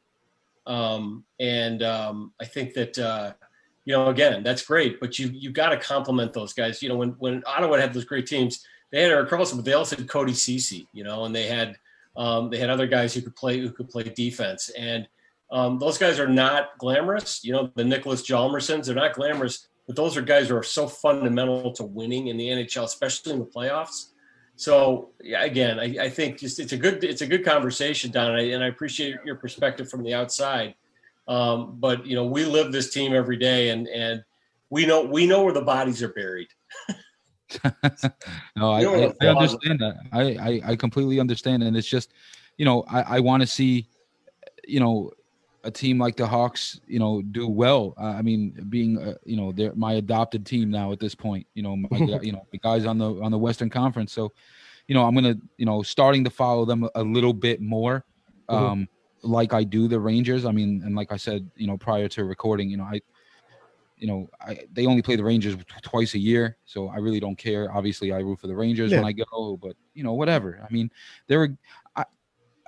I still like watching them. I think they're an exciting team to watch. They just have, and like you guys said, management issues and, a direction that they don't know which way they're going yet. But I think they'll get there. They have the pieces. They do. But it's just a matter of how they want to do it. And I think the Rangers are now one of those teams that are like the poster child for these kind of rebuilds. And it's weird because we've never been in that light before. and me knowing the Rangers and where the bodies are buried, like we've never been in that light. And it's because Sather, and that's because Glenn Sather was a lot like how Stan Bowman was, hanging on to veterans too long because they were big names for marketing and all the ex-Oilers he brought in. While it worked at the beginning, then that was not working anymore. Bringing all his old buddies, all the coaches were all his old buddies. It was kind of like, that whole thing. Once they kind of cleaned in the front office, they cleaned the front office out. They got a guy in there with a fresh perspective that was going to make some moves and not, he didn't have any favorites from, the last team that he was GM at that he was going to bring in. And that's good. That's good for you guys. It's good for the Rangers, good for New York. Yeah. For the NHL. Yeah. I mean, it's always great. And that's the other thing too. It's always good to see an original 6 team doing well. And the Blackhawks, the Rangers, except Toronto. We don't want to see it. Or Detroit. I dislike Toronto. I don't mind Detroit, living in the Detroit area for a little bit when I moved to the Midwest. That's okay. Whatever. But I mean, it's nice to see. I just dislike Toronto. I hate their attitude. Their fans suck going out there.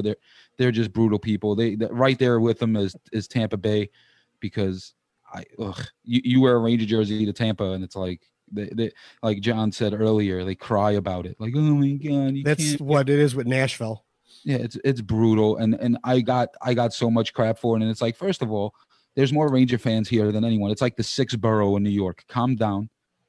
You have half our team. Right. You have half our rejects that we didn't want. I shouldn't say that. I miss McDonough. I really do. But sounds a lot like Arizona and Carolina. Yeah, I mean, all the Chicago rejects. Yeah, I don't know. Toronto, Tampa, and don't get me started on the Islanders. I'm not even going to go there. I don't even like saying that. But yeah. We know a little bit about the Islanders with having, Robin Lehner this year. And yeah. I mean, my buddy, that's a whole weird situation, but my buddy that lives back home in New York is really good friends with Calvin DeHaan.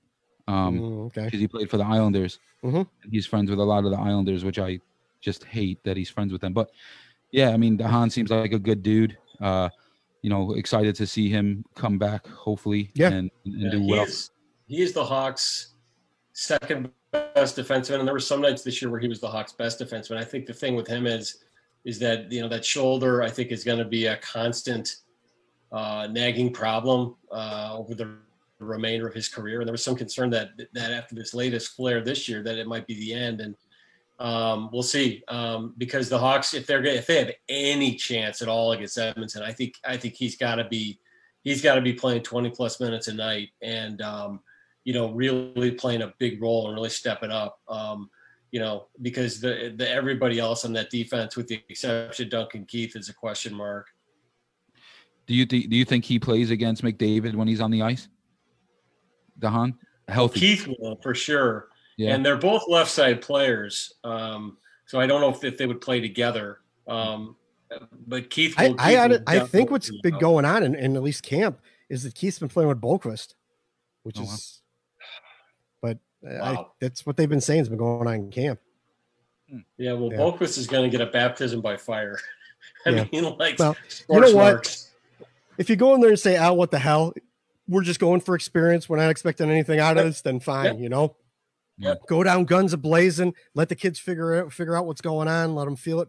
Feel the playoff atmosphere for a little while. I don't hate on that at all. Let Doc see it. Let Boqvist see it. Let these players see what it's like to be in a playoff type atmosphere. I totally agree with how play is so much different than it is during the regular season, and you got to get kind of a taste of it. So yeah, I mean, I think this is I think this is the best time to do it too. I mean, in this kind of situation, like I said earlier, there's no atmosphere in these arenas. There's no fans. There's no fans breathing down your neck, making fun of you, cracking on you and chant your name or anything like that. In the playoffs, there's no towel even. Allegedly, the league now has asked people to record videos of chants, which you heard what I said. So cringy. Yeah. Stupid. I will refuse to. If the Rangers reached out to me, I tell them to go kick rocks. I'm not doing that. The Chicago's done it with several. I've seen the emails that they've sent out to do it. It's so cringeworthy. They're trying to be like soccer teams where they got the cardboard cutouts and all the BS, and that's cool. But what are you going to between every game, the 30, 40 minutes you have, you're going to change the cardboard cutouts to the home team? And that just sounds stupid. Yeah. I like what they did in the Korean Baseball League where they put the stuffed animals in the crowd. I thought that was cool. That was funny. Yeah. They also had sex dolls. Yeah. They got in trouble for that. Yeah. Yeah, that was funny actually. Gary Bettman, it's always some gimmick with him, and I mean, this whole crowd noise thing, I mean, come on. Just stop. Really? You dumb it down that way. Like, we know there's nobody there. Right. Yeah. Stop with the charade. We know. I personally would love, and I've said this in my podcast, if they left the mics on the ice and let the players say whatever they wanted, I think that would get ratings up. Cool too. 100%. As hockey nerds like John and I are, and you are, like, I love hearing that because I'm used to hearing that. I play hockey. I'm used to hearing that kind of talk on the ice. It's interesting for me to hear it. Yeah. But you're also going to get those people out there that are offended by when a guy says fuck or shit or whatever, which is, unfortunate, but that's going to happen. Yeah. Hockey players historically have used some pretty salty language on the ice. Every sport does that, though. Yeah. Every sport. That's true. What are they going to do with baseball? What are they going to do with baseball when someone strikes out? Come on. I don't get first thing the guy yells is fuck. Yeah. Yeah. I don't care if it's in Spanish or whatever you want to call it. Yeah. It don't matter. So I don't know. I think the league would benefit by just keeping it out there and not having a tape delay and just leaving it out on the ice. Whatever, man. Yeah, unfortunately, that's not going to happen because they're I going know. to be scared of some Karen calling in and saying that my Bobby heard you say shit, and I'm Yeah. very upset. Meanwhile, he goes to public school. Yeah, exactly. He goes to public school and he says that to his friends. Yeah, when And he's I playing say this as a Fortnite. parent, and Yeah, I say this as a parent who knows that he has kids that say that to their friends. Yeah, kids So- sitting in his room playing Fortnite, cursing at 2 a.m. But you're worried about him watching the game. Get the hell out of here. You don't play Fortnite with my kid at 2:30 in the morning, do you? Because it sounds a lot like him. No, I don't. I don't. My daughter might. My daughter might, Yeah, but not me. yeah. That's not me. It's not what I do. Anyway, I'm gonna reel it right back in so that we can wrap this thing up. But I want to talk about kind of how the developments that have happened because I don't want to miss them. We probably will do another one next week because there's probably gonna be more developments. But I'm gonna kind of ramble kind of down this. We could talk about it, or we could just move on from it. But we talked about the team needing a change. Danny Wirtz has implemented this new thing, this all for one slogan, which is now apparently replaced. They didn't officially replace it, but it seems like it's replaced the old one goal thing that they were doing. It's a slogan. It doesn't matter. I don't care too much about it. It is, the biggest thing to me is it's change. It's some kind of change.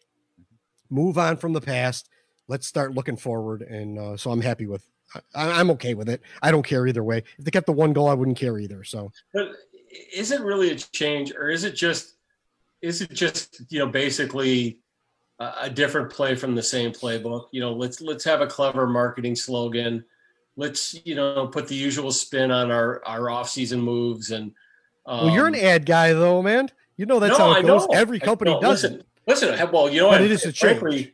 Frankly, I think John McDonough in many ways lucked into a great situation when he came to the Hawks. I think bringing back Pat Foley, putting the games on home TV, those are no-brainer, low-hanging fruit, as they say in the ad game.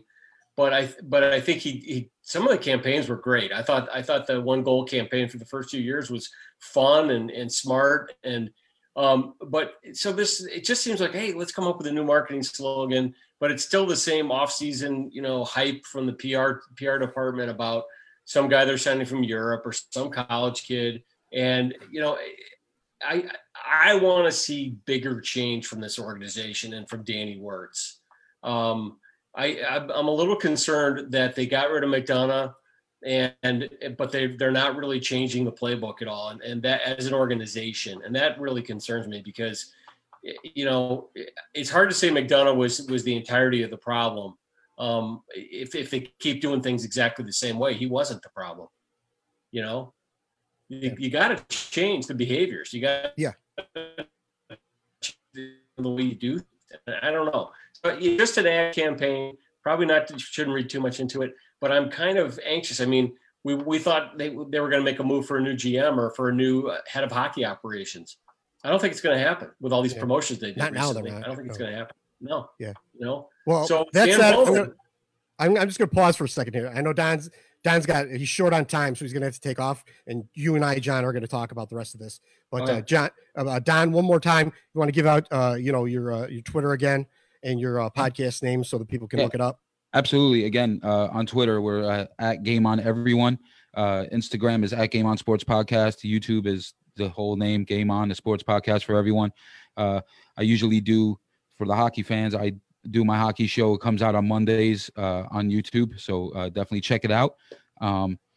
Jeff, John, I appreciate you guys having me on. Honestly, can't wait to, would love to do it again sometime during the playoffs. Talk a little, once I get my Blackhawk knowledge up, keep up with you guys a little bit. But thanks again. Looking forward to the playoffs, and we'll be in contact, boys. Yeah, take care, man. We'll see you later. Right. Take care, guys. Have a good night. Thanks, Don. All right, bye-bye, guys. All right, cool. That was cool. Thanks, Donnie, for joining us. Added a little new flavor to the mix here. So anyway, you got that New York street vibe. It was good. Yeah, it was. I wasn't expecting that, but that's really cool. When Juliana can come on sometime, she can come on. She can talk about the Rangers too because she's our resident Rangers expert. She couldn't come on today. She wasn't feeling well, and so she couldn't come on. But next time she will. But anyway, back to the Blackhawks. We were saying the new slogan thing. I don't care too much about it, honestly. It's just to me, it's a slogan. If you're making a change, hopefully that indicates you'll make more changes, and that's all I can say. That's just the only way I can think about it. Otherwise, I don't care either way. Yeah. But you were saying about the promotions, demotions. Al McIsaac, who was the assistant general manager, was actually technically demoted, sent more over to like a scouting. He was going to run like some scouting stuff. And then they promoted 3 guys. I don't remember exactly which 3 guys they were. I don't know. One was Mark Eaton, but they promoted those 3 who are going to now each take a portion of the duties of the assistant GM and do them. So you're not going to have one assistant GM. You're going to actually kind of have 3. And Al McIsaac moved to a different part in the organization. I think you have some feelings on the, you know, more of the back office stuff than I do. You're more aware of how it's structured and stuff. So you go ahead and take it away. No, I just think that when you hand out all these promotions, it pretty much says that you're not bringing in a new head hockey person. Because why promote all these people if you're going to hire somebody else and they're going to completely turn things over? So I guess they're making a commitment to keeping Bowman around and as GM. And I don't know. I think I've gone back and forth on Bowman over the years, but I think he's had his good sections and he's had his bad sections for sure. Yeah, and the last year or so has been hard. And I think going back to his just vastly overhyping Dylan Secura.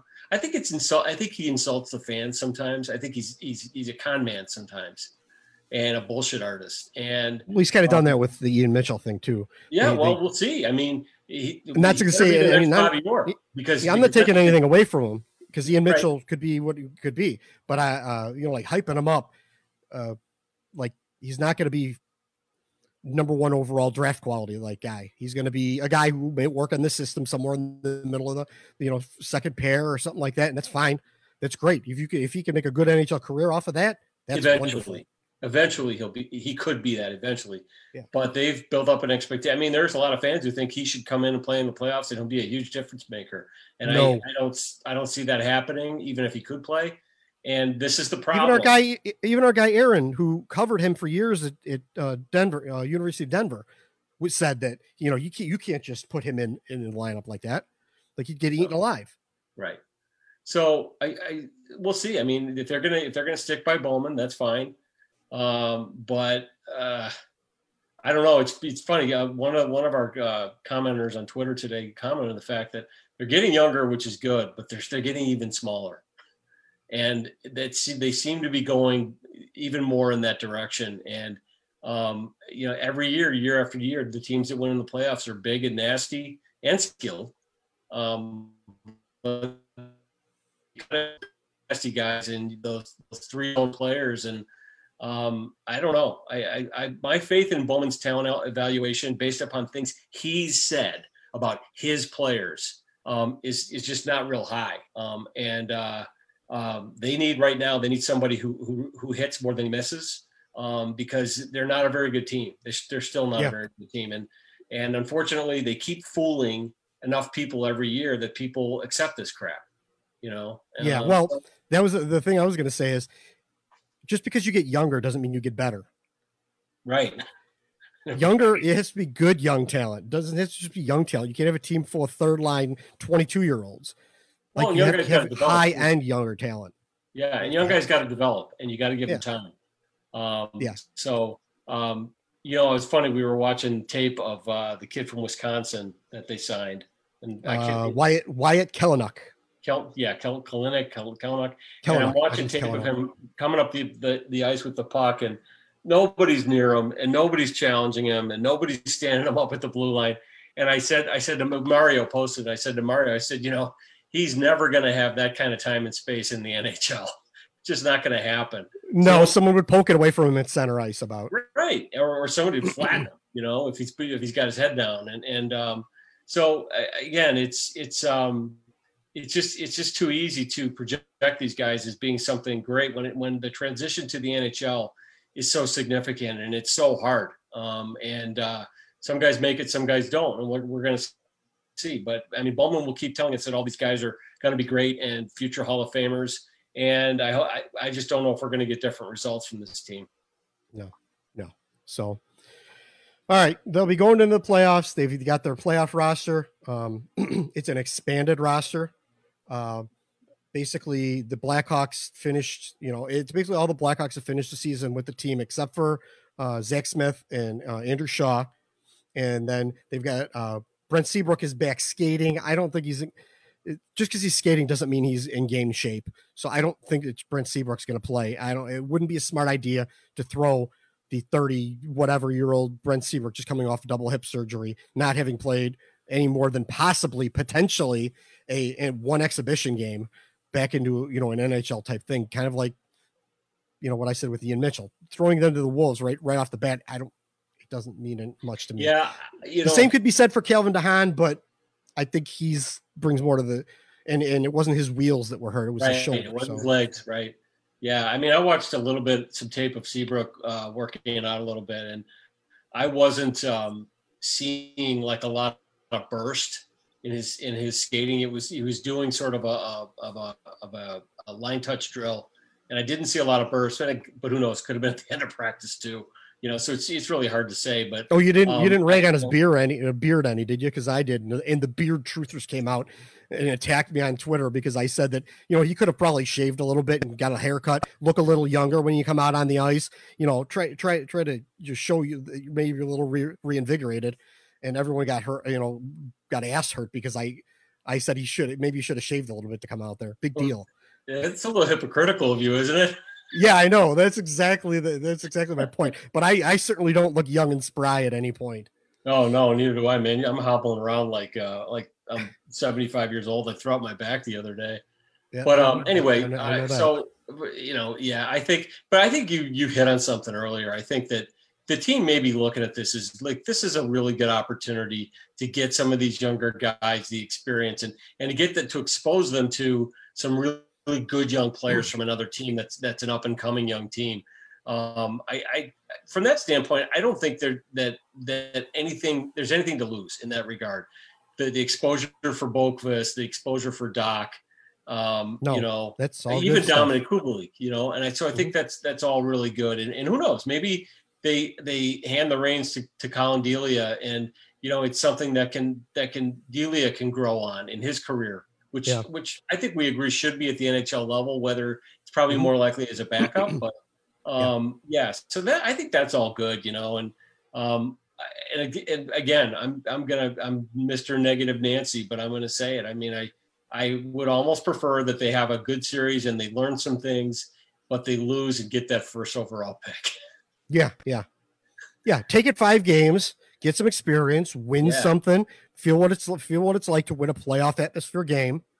That's great. I don't see them beating the Oilers, and especially now, because now we're going to get into the reason, the big reason why the Blackhawks are not going to advance as of right now, and that's Corey Crawford. Right now in net, Corey Crawford hasn't shown up to camp, and in this state of the NHL, they're not disclosing any injuries. They're not going to tell you if the player's sick. They're not going to tell you if the player's hurt. They're just going to say he's unfit to play.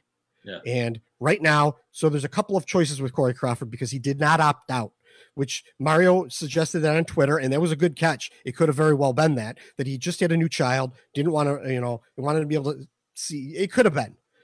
I don't think it was, I have a theory. But at this point, he's either hurt because he's got reoccurring symptoms of his concussions, and he's back in the dark room again. This is exactly what happened back then. He just didn't show up. No one had talked to him. Remember how many times we said how weird it was that no one had even talked to him. And this is kind of the same thing, because I know for a fact that most of the players in the Blackhawks locker room don't know where Corey Crawford is either. It's just not being talked about. Let me throw some things out. I mean, there's a couple of possible scenarios, and who knows? And I don't have any special insight on this. Nobody's told me anything and about this, and I don't think anybody ever would on something like this. But I think that one could be that his agent has had some negotiation with the Hawks about an extension, and it has not gone well. That's one possible scenario. I don't know, man. I can't holding out for this thing for a contract negotiation. Well, that just tells me as a GM that you're an undependable player. Well, but think about it. I mean, Taylor Hall, he could do the think same about thing. it. If Sure. they're offering him $2 million a year, and he believes he's a $5 million a year player, hey, Corey Crawford's the kind of guy who might get a little pissed off about that, from what I know of his temperament. All right, I'm just saying. The other possibility I think is more likely. Said it yesterday. I don't believe that it has anything to do with a contract thing. I think he's either hurt or he's got COVID. Well, and I don't think I doubt it's COVID, but I think because they didn't designate him unfit to play, which is, I think, is the thing that they do with COVID. No, they did. They did say he's unfit to play. They did. All right. Yes. That was the first thing that came out after he wasn't on there. They asked what happened. They just said Corey's unfit to play. And that's all they said. It could also be that he's having concussion symptoms again. Yeah. That wouldn't surprise me at all. I think honestly, the most likely thing is that he has COVID, but yeah. And he may or may not, I don't know anything. I'm just saying, and I'm not saying it, if he has it, he has it. It's, that's just the way it is. I'm not blaming him. I'm not casting any, wishes on him or anything like that. I'm just saying, it seems like the most likely thing is that he has COVID. It's weird that he hasn't shown up. He didn't check into camp at all. It's not like he left like DeHaan did. DeHaan has a family emergency and he left camp. Yeah. But he was out there the first day. He showed up, he signed in, he took his tests, he did all that stuff. Yeah. The only thing that makes any sense is the one player who didn't is Corey Crawford, and no one knows where he's at. That kind of seems like he's sick. Yeah, well, you know what? At the end of the day, he's not there. And whatever it is, whether it's concussion or whether it's COVID, it may not bode well for him playing, anytime soon, because COVID wrecks people physically. It's not like you guys. He's going to be a free agent, and they shouldn't cast more than, or they not cast. They shouldn't, count on him for a year or more than a year or two. And even if you were doing that, look at what's happened the last couple of years when Corey Crawford gets hurt, and this team has nothing behind him, and they're not going to be able to afford to get like one of those 1A goalies. They're going to have Colin Delia, or they're going to have Malcolm Subban, or they're going to have Kevin Lankinen back there. And look what happened before they had to bring in Cam Ward, because Corey Crawford was undependable because he was an injury risk. And last year, they brought in Robin Lehner, who was a little bit of a different situation. But in the back of their mind, when they're signing Robin Lehner, they're not signing him because they think that Corey Crawford is going to be their goalie for 60 games this year. Right. You don't sign Robin Lehner to $5 million if you think Corey Crawford was going to be coming back and was going to be a 60-game starter for you. Exactly. You just don't expect it. So you got it. That's why we kind of said, the Askar off. They should draft him if they were in the 9, 10 range or whatever. But we were kind of saying that too, because they're not going to be able to go out and afford to get a top end goalie. They would have to luck into something or draft someone or something like that. You're not going to get like a Bobrovsky coming here, and your opinion of him aside, you can't afford him. He's double the salary of, and even like a Braden Holtby or something like that. Somebody's going to pay Holtby $7-8 million. Yeah, the Blackhawks can't afford that. No, they can't afford that at all. And I was talking with Mark about this. I was talking about Laz about this today. That while when the Blackhawks decided that they were going to let Lehner go because they wanted to get something for him, the thought was the ask was 5 for 7, or 5 for 7, or no 7 for 5, 7 for 5, $7 million a year for 5 years, and I had heard similar to that as well. But then as talks got down, he started bringing it down, saying he was willing to take less years or less money. And now what I've heard is that he was going to possibly sign is to be the 1B to Fleury's 1A in Vegas for 5 times 5. Now the Blackhawks could definitely afford $5 million goalie. They have to be able to afford a $5 million goalie, because if you can't afford a $5 million goalie, you're going to be in a lot of trouble. Right. Because a $5 million goalie is minimum for a good starter in the NHL. It's definitely that's a sweetheart deal for a good starter. Yeah. So yeah, I mean, I wish they would have kept Lehner. They didn't think we were going to make the playoffs. They didn't. I know, but they should have not hung on to Corey Crawford. I mean, you weren't going to get anything for Corey Crawford, but then let him go at the end of the year. He's 35. Like, it is what it is. Let Leonard be the goalie for the next 5 years. If he can get you to the Stanley Cup, he can. If he can't, you know what? Maybe in that 4th or 5th year, he wants to get traded somewhere. Yeah, buddy, that's very likely. You're preaching to the choir. You know my feelings on this. Yeah. I agree. I was with you 110% on this. And you know what? I was just thinking, I mean, if it's COVID, there's no way they could have predicted that. Nobody even heard of COVID whenever at the trial. I guess we had heard of it at the trade deadline, but we didn't realize it was going to devastate North America. But, if it turns out it was the concussion thing, that's why either way, it doesn't bode well for him playing again this year. Not here. Or ever, maybe. Yeah, he's going to be a free agent. That's a classic. I mean, that is a gigantic miscalculation by Bowman. That's a gamble that came up snake eyes, because you're right. They're stuck now because of the cap being flat, and Leonard's not coming back. And there's the guys that they have, in the NHL and at the AHL level are just probably not good bets to be number one goalies in the NHL ever, or very good ones. They're in deep crap right now, unless they can. And there's people saying that Askarov is going to go before their pick, unless they get they get first overall. And I don't think they get first overall. Like I wouldn't even say pick a goalie first overall. Right. Yeah. Or Byfield. Yeah. You're taking someone. Askarov is in the 9, 10, 11, 12 maybe range. Someone could jump up that needs a goalie, sure, because you have people like Ottawa who have 2 picks in the first 10. But they got to do something. I mean, what are they going to do? They've got a stagnant cap. They have to re-sign Kubalik. Maybe they cut bait on Dylan Strome. But this is but they're still paying the debts of these big contracts that they gave out, and arguably overpaid some people. Yeah. And they're still paying for that. And because things happen, pandemics happen and flat caps happen. And you know what? They didn't think they were going to happen, and they did. Yeah. And here we are. Yeah.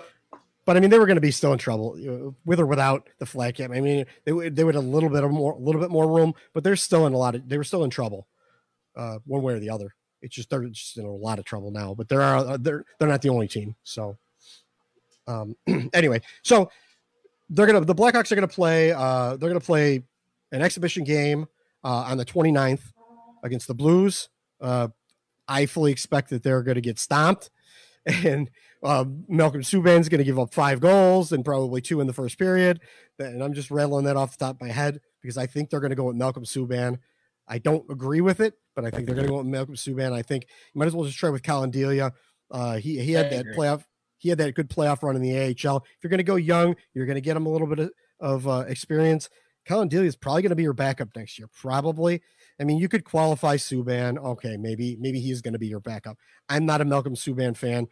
I don't hate the guy. I just don't think that he's more like Anton Forsberg and Cristobal Huet to me. Like, he falls apart quickly. Yeah. And when he falls apart, it's like Humpty Dumpty. It's hard to put him back together. So that's how I feel about Malcolm Subban. I think Colin Delia, he's got the right mindset. He's, backstopped the Rockford Ice Dogs a couple of times. When he stepped in the NHL, he played all right. He didn't light the world on fire, but I mean, remember that Scott Foster game, they were beating the Winnipeg Jets with Colin Delia as the starter.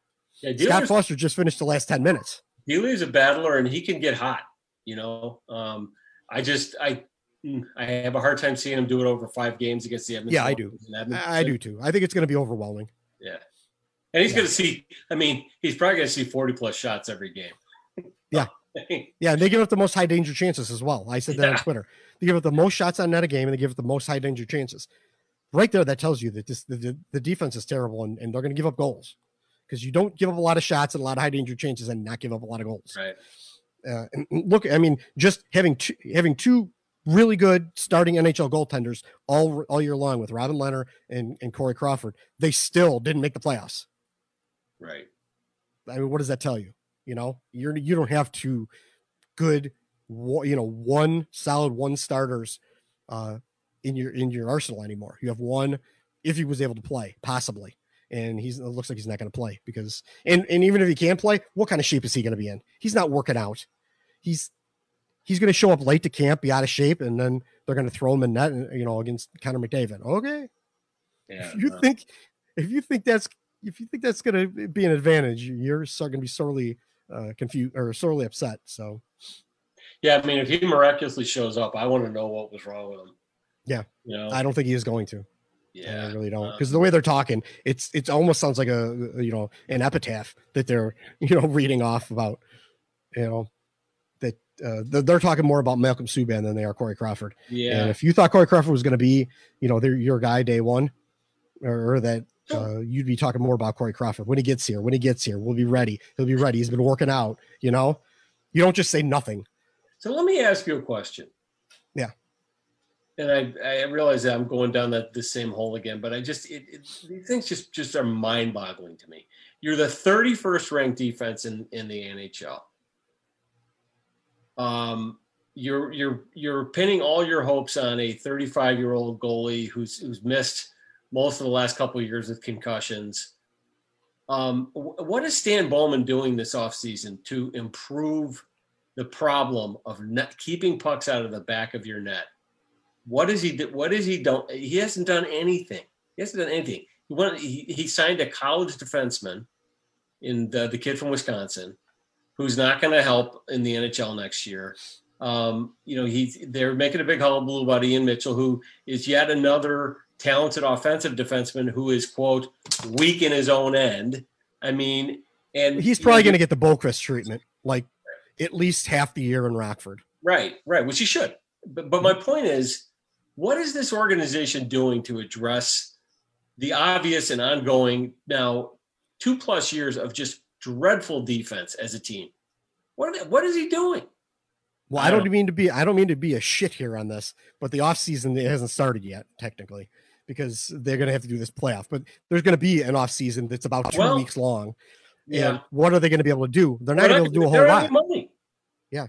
They would have to do addition by subtraction by buying out like Alimata, or buying the defense better. Exactly.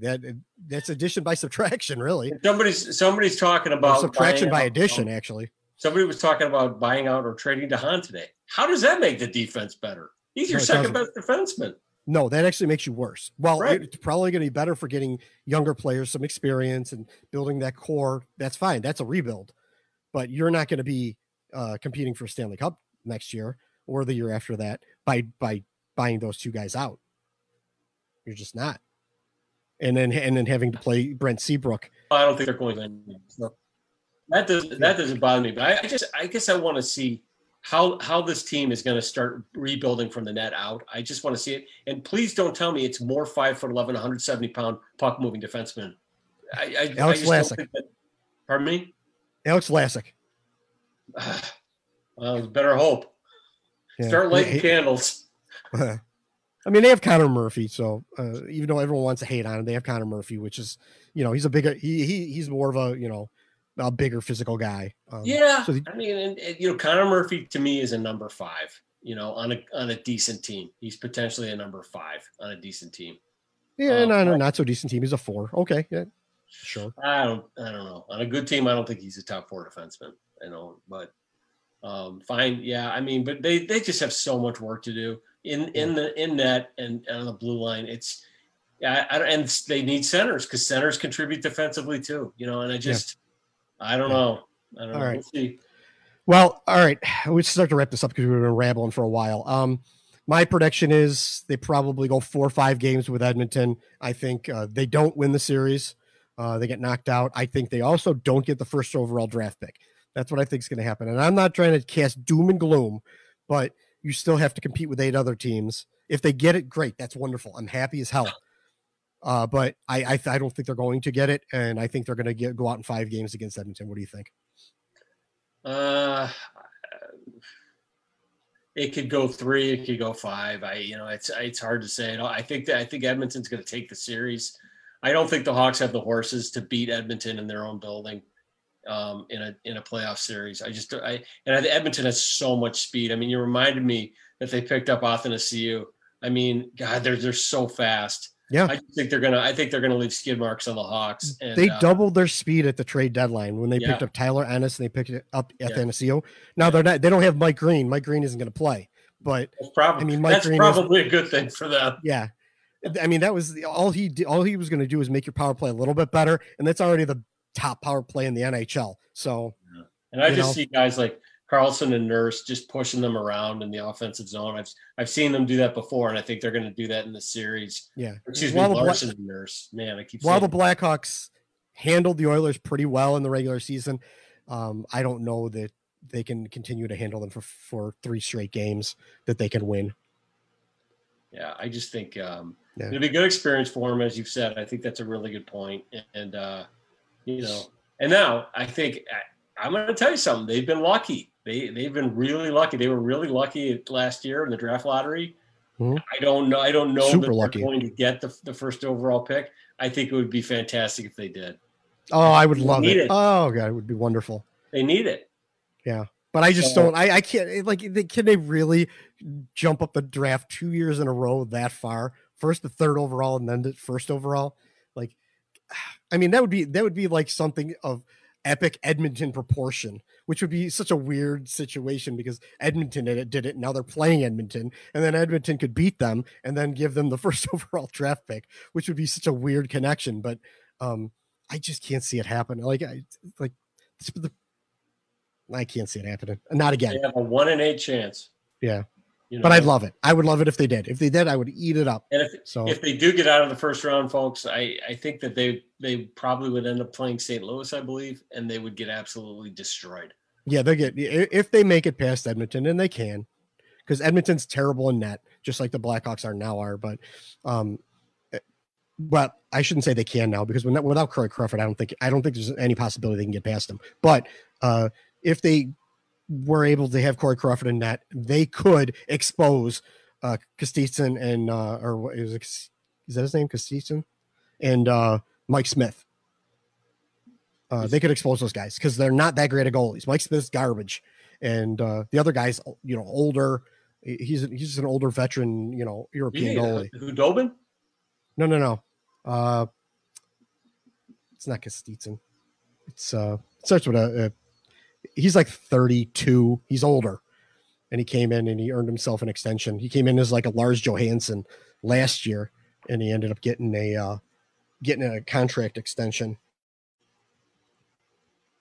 Yeah, I can't think of it. Anyway, yeah, I'm drawing a blank because I wasn't thinking about having to talk about him. But anyway, we got 2 quick questions. Let's answer them really quickly, and then we'll get out of here. One of them was from our guy. Chuck Bessler. He sent us an email. He said, with the layoff and the return to play almost being the start of the new season, and young players improving from season to season, how much better do you think Doc Boqvist and the young Hawks will be when it resumes play? I think at least right now, Doc looks like he's playing pretty well. He's maybe, improved to a next level, not a great level, but a next level. He's only, 20 years old or whatever. So, Boqvist he showed some really good things. If you cast no expectations on Adam Boqvist, he could be, that youth, that exuberance, that, the young raw talent, he could play pretty well. But it's going to be in very specific areas. When I say play, he could play well. It would be in a very specific area, like on the offensive side of the rink, quarterbacking the power play or something like that. Not, not a full 200-foot game, 3 zones kind of thing. So, you could see a little extra out of Kirby Dach, I think, and maybe a little bit out of Boqvist. What do you think, John? Yeah, I think it depends on who they're matching up against. Yeah, they'd have to be sheltered pretty well. Koskinen, Mikko Koskinen. That's right. I was about to tell you. It's Mikko Koskinen. I was about to tell you. I looked it up. I think it's hard to say. It depends on who they match up with, whether they will, acquit themselves well in the series, or if they'll, be, deer in the headlights. It's going to be hard to say. Yeah. One last question. Ralph said on the Facebook Live, what do you think of the Tays isn't paid to score goals defense when people rag on his scoring slump these past few seasons? Well, I mean, it's somewhat true. He's not paid to always score goals. That's not necessarily his, he's paid to score goals too, but he is paid to be the leader of the Blackhawks. He's paid to be their first line center. He's paid to be probably their best two-way center on the team. Goals is part of it, but he's not just there to score goals. Patrick Kane is just there to score goals. That's what he's there for. Set up plays and score goals. That's what Patrick Kane's there for. He's not there to cover, to cover defensemen on the other side of the rink. He's just not. No, right. That's what he's not. He's paid to score for goals. Jonathan Tays, he has more of a broad game, more wide. That's why he's important to this team. John. Yeah, I think I'm a huge Jonathan Tays fan and always have been, and I think that a lot of people don't appreciate all the little things he does in the course of a game. I mean, the fact that they don't really have, Zach Smith sort of was it this year, but they haven't always had a good secondary faceoff option for special team situations, including the penalty kill. And that's not since Marcus Kruger. Yeah, that's worn on Taves a lot, and he's told people that he really would like to see them, like when they brought in Antoine Vermette. That really helped his game a lot. And you'll recall Taves went on and had a fantastic playoffs that year. I was going to say Jonathan Tays also said no one knows how COVID is spread, but I don't want to derail this conversation. Go ahead, continue. Yeah, let's not touch that.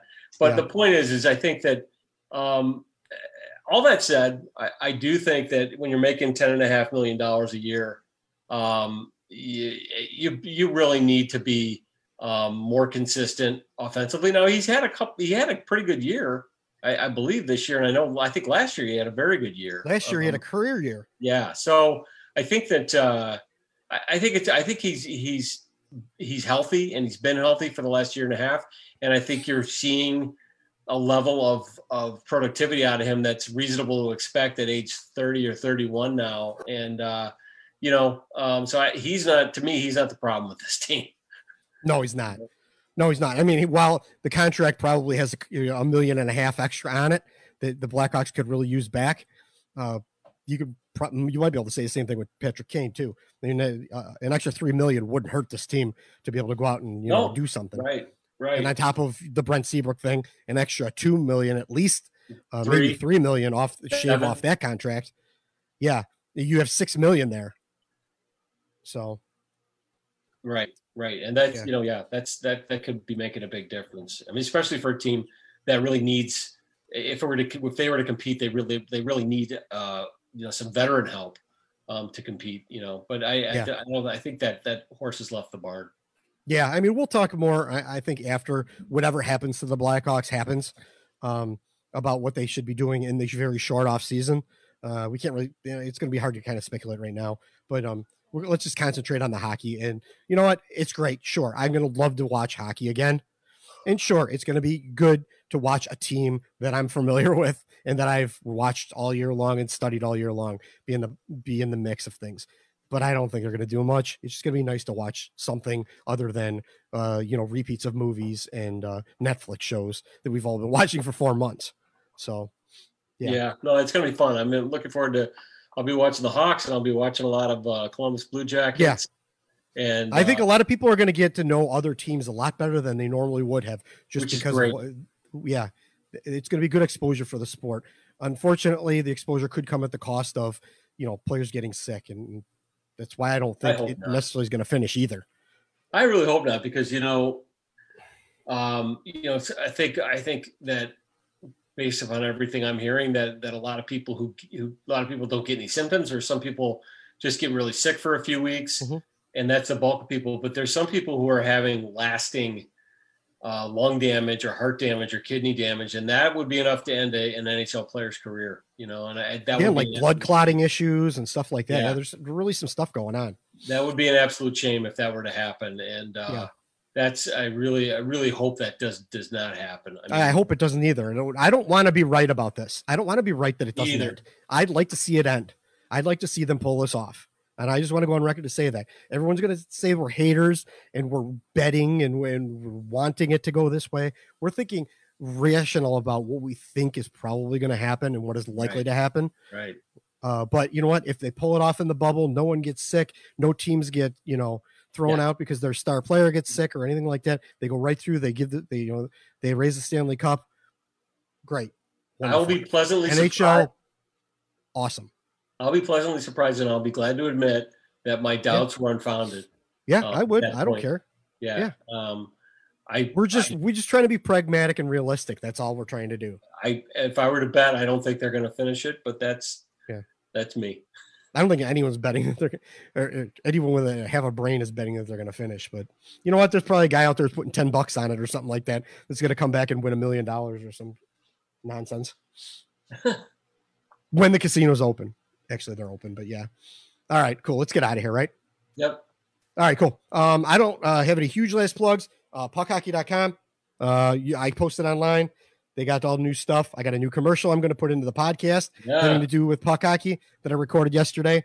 Our boys, or our friends, Matt and Amy over there at Puck Hockey, go over there, get some stuff. Use the rink to get your stuff. The new Slayer stuff's awesome. I just bought a whole bunch of it.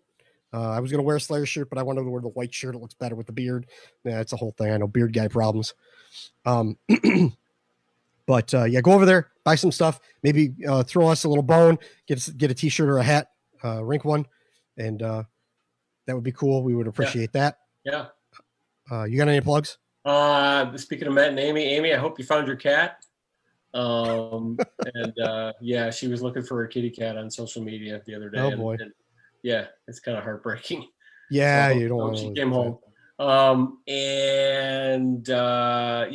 going to have some announcements about some new writers joining us, or at least one new writer, possibly two. There could be more too. I mean, this is just today. So yeah. But I think we're going to, at the very least, we're going to have an announcement about who's going to cover Rockford, because I know that a lot of the listeners and readers have really come to expect very robust coverage of Rockford. And I think that's going to be more important in the next couple of years, as the Hawks move into more of a rebuilding posture anyway, which I think is going to happen. Granted, the AHL can actually play. Yeah, and so I think I think that this is going to be a real and an increasingly important part of our coverage. So we're going to have an announcement about that, and we're going to be really busy. We're going to try to pump out some Blue Jackets content, as well as we're going to have Toronto content. We're going to have Colorado content, and we're going to have tons of Blackhawks coverage. So. Yeah, Chris already put together an article on Toronto and what to expect from them.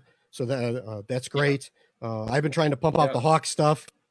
So we'll see how that goes. And Columbus, I know you're going to be hitting some Columbus stuff, so that's good stuff too. Yeah, we're gonna have a series preview article that one of our new writers and I have started talking about and bouncing around. We're going to try to get that up before the Columbus Toronto series. So, and our Colorado crew, don't forget about them. They kick ass. So there's going to be some Colorado stuff coming as well. That's under the capable leadership of Aaron Goldschmidt. So the great and wonderful Aaron Goldschmidt. That's right.